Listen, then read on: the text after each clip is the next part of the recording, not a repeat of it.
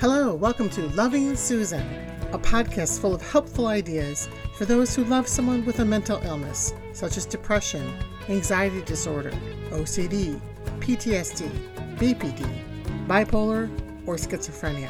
From Alexandra Georges, author of Mom and Me, My Journey with Mom Schizophrenia. Welcome to our show.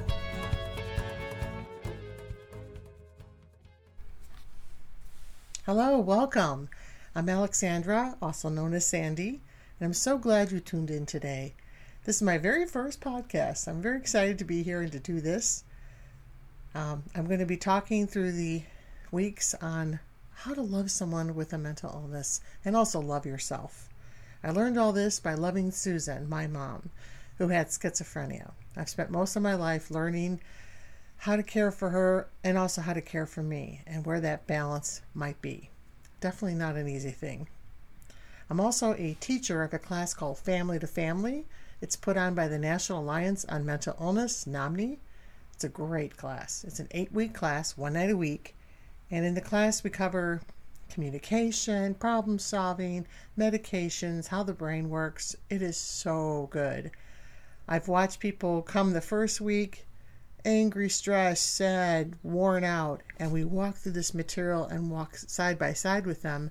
At the end of the class, they have more peace and more insight and more tools to help them to cope. It's really great, and it's free. It's paid for by the people who donate to NAMNE. So my first word of advice to you is go take that class. I also speak for NAMNE. I go into a behavioral health wing and tell my story to people who are in the hospital, as well as let them know about the resources available to them from NAMNE when they're discharged, which I'll be telling you about also as we go through these podcasts. But I also learned a ton by writing my book, Mom and Me, My Journey with Mom Schizophrenia. That was very therapeutic for me to get my story on the page. But also I read a lot in writing that book about her illness, so that I could have greater insight, and boy, oh boy, did it ever give me insight.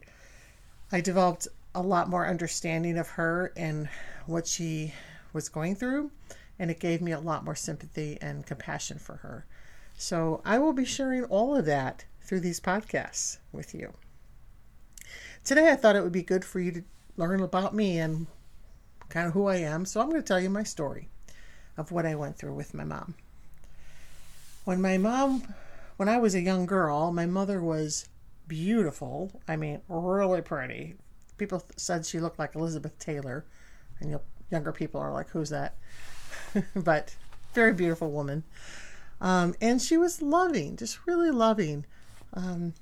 We would be driving in the car together, and she would look to me and smile and sing, "You are my sunshine, my only sunshine." Oh boy, did I feel love. My mom said I was her sunshine. I mean, I really took that in.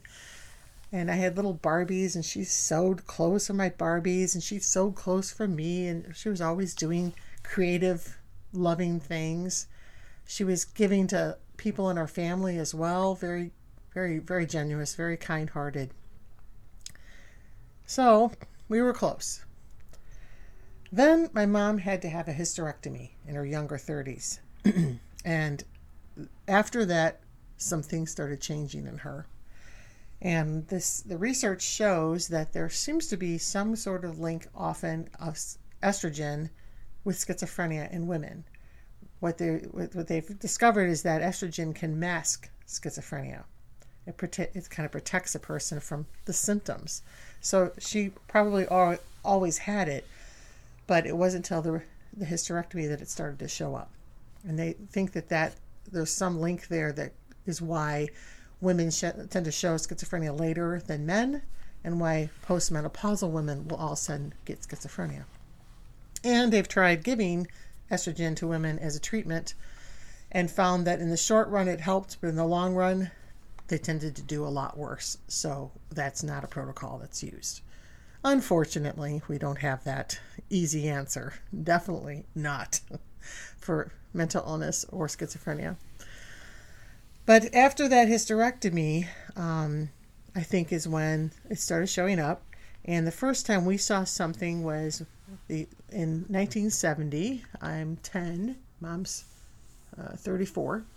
And my dad planned this big trip out west to see everything, a 3-week trip.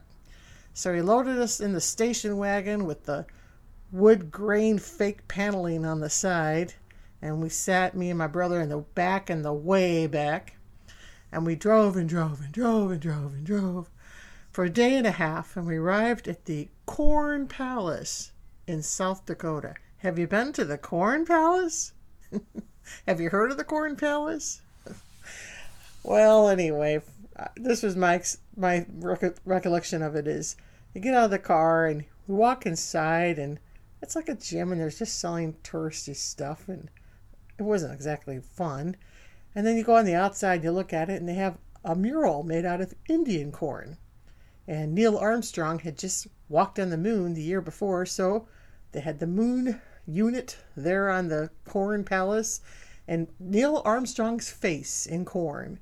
I looked at my dad, I said, "Really, Dad? We drove a day and a half in the car to see this?" He goes, "Yes, this is American history." And corn. It's so hilarious. But I think it's still a great memory because it's just so funny that Dad took us to this cheesy, goofy place, which I recommend you go to. I think it's a fun thing to do, although as a kid I didn't really get it. Okay, and then we went on to the Badlands and Yellowstone and Nevada and California and Arizona. I mean, my dad took us everywhere. Why that trip was important is there were many days on that trip when my mother would not leave the motel room. She said, "I don't feel well. I just need to stay here." And what we'd ask Dad, say, what's wrong? "I just don't feel well." That's all she could say. So that was odd and not like her at all. And it continued when we got back home. On and off, some days fine, some days I don't feel well. I remember seeing her on our living room sofa in her turquoise blue house coat that she wore around her loungewear, sitting there doing nothing, just staring into space with like a glossy look on her eyes. I said to her, "Mom, are you okay?" She said, "I'm fine. Don't worry about me." I was worried, though. There was something wrong. My father was worried, too, and he ended up taking her to Mayo Clinic in Minnesota, world-renowned place, to try to get down to the bottom of it. They came back without a diagnosis. They did not know. And that's some of the difficulty with mental illness, is we don't have biomarkers. We don't have good tests that you can run to show what's happening. I so wish we will get to that point where we will have them. But we don't have the blood test or the brain scan or the neurotransmitter measurement that can really quickly identify, you've got this illness. And we so need that. So it often does go undiagnosed for quite a long time. I'm sure if you love someone with a mental illness, you've probably gone through that as well. After about 3 years, Mom changed. Oh, and yes, what I also know is that was actually what we call the prodromal stage of schizophrenia. And in about 75% of cases, it starts as a slow mounting depression that lasts about 3 or 4 years. And that's what was happening with her. It was like beginning to show. And it lasted 3 years. And then, like a switch, she became like a different person. And she told me that my dad was in the mafia and having an affair. Now, my dad was a school teacher, and I can just tell you right here, he was not nearly that exciting. I mean, he took us to a corn palace, for fun. So I knew that was not my dad. I mean, it was obvious to all of us that Mom was thinking something that wasn't true. However, she couldn't be convinced. And she told me that there were cameras watching us and the phones were bugged. And then as time went on, her delusions got weirder and weirder and more out there. And I tried to believe them because I wanted her to be her. But then there was a part of me that was mature enough to know this is probably not true. Like I remember opening up a phone and saying, "Look, Mom, there's no bug in there." So I knew it couldn't be true. But I was loyal to her because we were close. Finally, my brother sat me down and helped me see that these things just couldn't be true. And, he was 4 years older than me, and he got through to me, and I realized, yeah, he's right. And then I really felt disturbed because why would Mom say these things? Why would she think these things? and nobody had answers. We had no idea. Well, she was so convinced she decided to go ahead and divorce my dad. So she did. And my dad didn't know what to do. And he didn't have anyone really to help him. We didn't have a nominee anywhere in the world back then. He was really at a loss. So, what could he do? He couldn't tie her down and make her stay. So they got divorced. And my parents decided that my mother should have custody of me. That was definitely a mistake on their part. A untreated person with a serious mental illness is probably not going to be able to parent well. And but they didn't know. They did their best, and it all worked out for the good in my life, I feel. Even so, I do things like this now because of what I went through. So it's okay. I'm at peace with it. But I got to be alone with my mom, who was delusional, and her and I moved out into an apartment. And then she started telling me she was hearing voices, which is also a very classic signal or symptom of schizophrenia. And poor lady, I can't imagine how scary that would be to hear voices. So here I am, 14 years old, living alone with a lady who looks like my mom, but the things she's saying, that is not my mom. And she was not really able to tend well to me because she was so distracted by the voices and the delusions and all that. I tried convincing her that they weren't true by screaming, yelling, crying, logic. I tried a lot of things, and not one single one made any difference at all because her brain was giving her these signals. And why would she think her brain's not telling her the truth, right?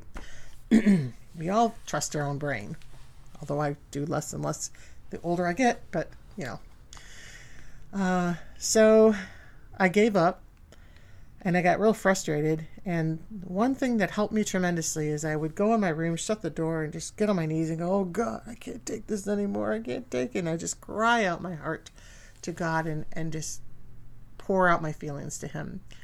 And I said, God, I can't deal with this. I need your strength. I need your help. I can't love her. I need you to help me to love her.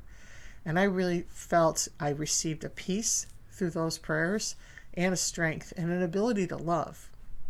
And I did absolutely learn to love her. And I did learn to have peace and strength. I learned it through my whole lifetime. So I definitely got the answer to those prayers. So that's my second lesson to you is consider prayer as a way for you to get more peace in your own life and to get more strength and joy and love. I found it personally really helped me to lean on God through prayer. So I will recommend that for you. I got kind of numb because I couldn't get upset every single day after a while. So I just stopped getting upset about anything because I just couldn't. And a lot of people I talk to with loved ones with mental illness get to that point too, where you just can't get upset anymore. You just have to just say it's just another day of the same.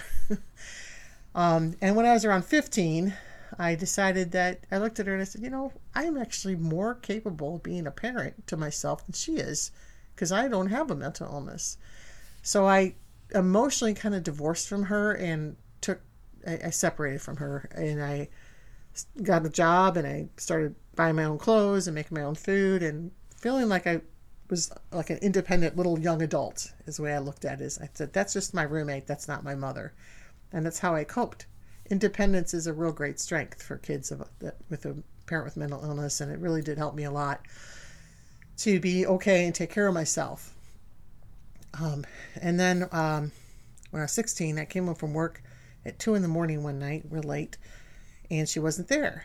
Now that was not like her. She was always there. She might not have been stable, but she was always there. I was so numb, I just went to bed. The next morning I woke up, she's still not there. I thought, well, now that's unusual. It was my day to go visit my dad. I called him up, said, Dad, you got to come pick me up today. He said, well, why doesn't your mother bring you? I said, because she's not here. And he says, well, where is she? I said, Dad, I don't know. I came home and she wasn't here. And he said, that's it. You're moving in with me. And I was so happy inside because I really want to live with him. I loved that man, and I knew he loved me. And I knew I needed him. But I also knew that my mom had no one. She was really alone in the world. And I felt if I left, she would fall apart. So I wasn't going to leave because I felt like I had to take care of her. But so I was very thankful my dad took charge and he made the decision. And so that day, I packed up my stuff in like 1 hour and moved in with my dad.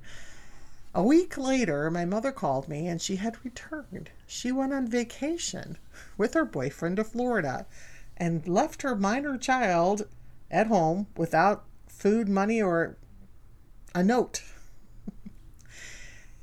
The mother of my childhood would have never have done that, ever. She was always there for me. But that's what mental illness can do. It can take a very good parent and turn them into a not very good parent. She wanted me to come back and live with her, and I said, no, Mom, I really think I need to stay here with Dad. And that was really tough, but I did it. So she started soothing with alcohol. And she had never been a drinker, but then she started to drink. And about a month after that, she overdosed on alcohol. And they found her out in the street, drunk, not knowing what she was doing. I went to her apartment to get her some clothes, and I saw the residue. There were just gallons and gallons of liquor she had to drink. There were so many empty bottles everywhere. I couldn't believe it. The poor lady just tried to completely pass out with liquor. I mean, we're talking about many bottles of wine. Many bottles. My grandparents, her parents, stepped in at this point and paid for her to get into an alcohol rehab center, a really good one. But back then, this is 1976, the mental health community had different paths for alcoholism than for mental illness. Well, now it's a dual path. We call it dual diagnosis. We would treat her together, the alcoholism and the mental illness, or drug addiction and mental illness. It's treated together, which is much more effective. But they didn't know that back then, or they didn't do it that way back then. So she was only getting treatment for alcoholism. And they did help her. She did get clean and she got a lot better.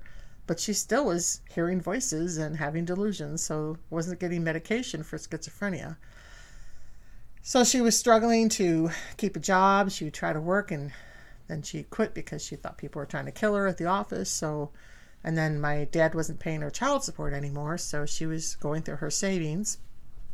And then she got involved with a guy who was a gambler, and she didn't stand up to him too well and let him have money, and he gambled away her money. Then she really felt like she was at the end of her world, and so she decided to kill herself.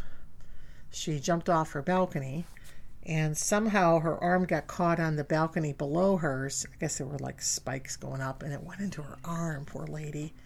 And so she's dangling from the balcony. Oh, poor woman. It's just so painful. And but at least she survived, and she was put into a mental institution after she got stitches. And the social worker called my brother and I in.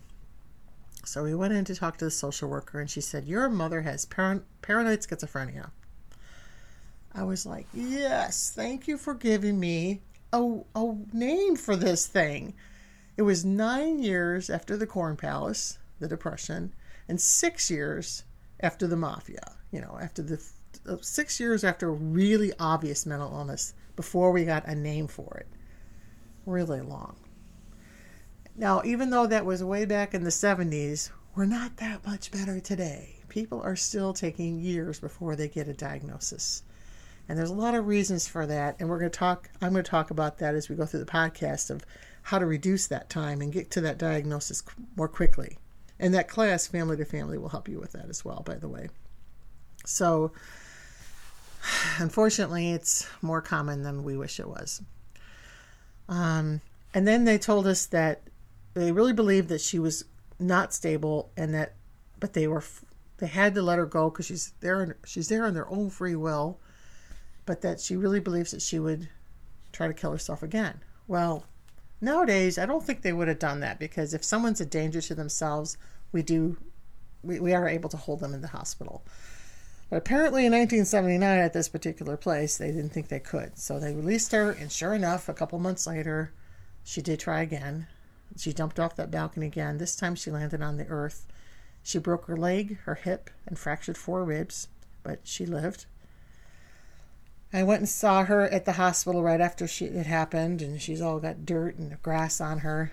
And I took her hand and I looked her in the eye and I said, Mom, I'm so glad you're here because I love you. I'm just so glad you're here. That's all I just held her hand and just kept looking in her eyes and gave her love. And she stared right back at me, didn't say a word. She might have been pretty full of pain meds at the point. Her boyfriend came and he stood on the other side of the table and said to her, Susie, why'd you do that? Why'd you do that, Susie? She looked at him. She didn't say a word. She looked back at me and just kept staring at me. And he got frustrated and he stomped off. I was so glad he left. And after about 20 minutes, she said to me, is he still there? I said, no, Mom, he's gone. It's just me. I'm here for you. It's okay. It's going to be okay. And while that was such a dark, painful time, I mean, gosh, she tried to end her life. She had no money. It was pretty bad. It was the turning point for her. She actually started getting better after that point. I think what that did for her is she realized she couldn't handle this. This illness was bigger than her. And she needed help. And she let people help her. And the mental health community was there for her. Helped her find medication that would work for her. And she accepted it and took meds. And they gave her a place to stay, which gave her support and help, instead of having her try to support herself on her own. So really, it was the beginning of the more positive, brighter years for her. So keep that in mind as you go through some of the hard things that you may be going through with your loved one. I know I hear stories. I mean, I know some of the really, really difficult things people have to go through with these illnesses are just really, really hard. It may not stay that way. People often do get better. Life does settle down. They do find their path. So, and schizophrenia is a highly treatable illness. And many people get a lot better from schizophrenia, which is a very difficult illness. So just know that there's hope. And I know it's hard to even have hope when you've had a lot of struggles.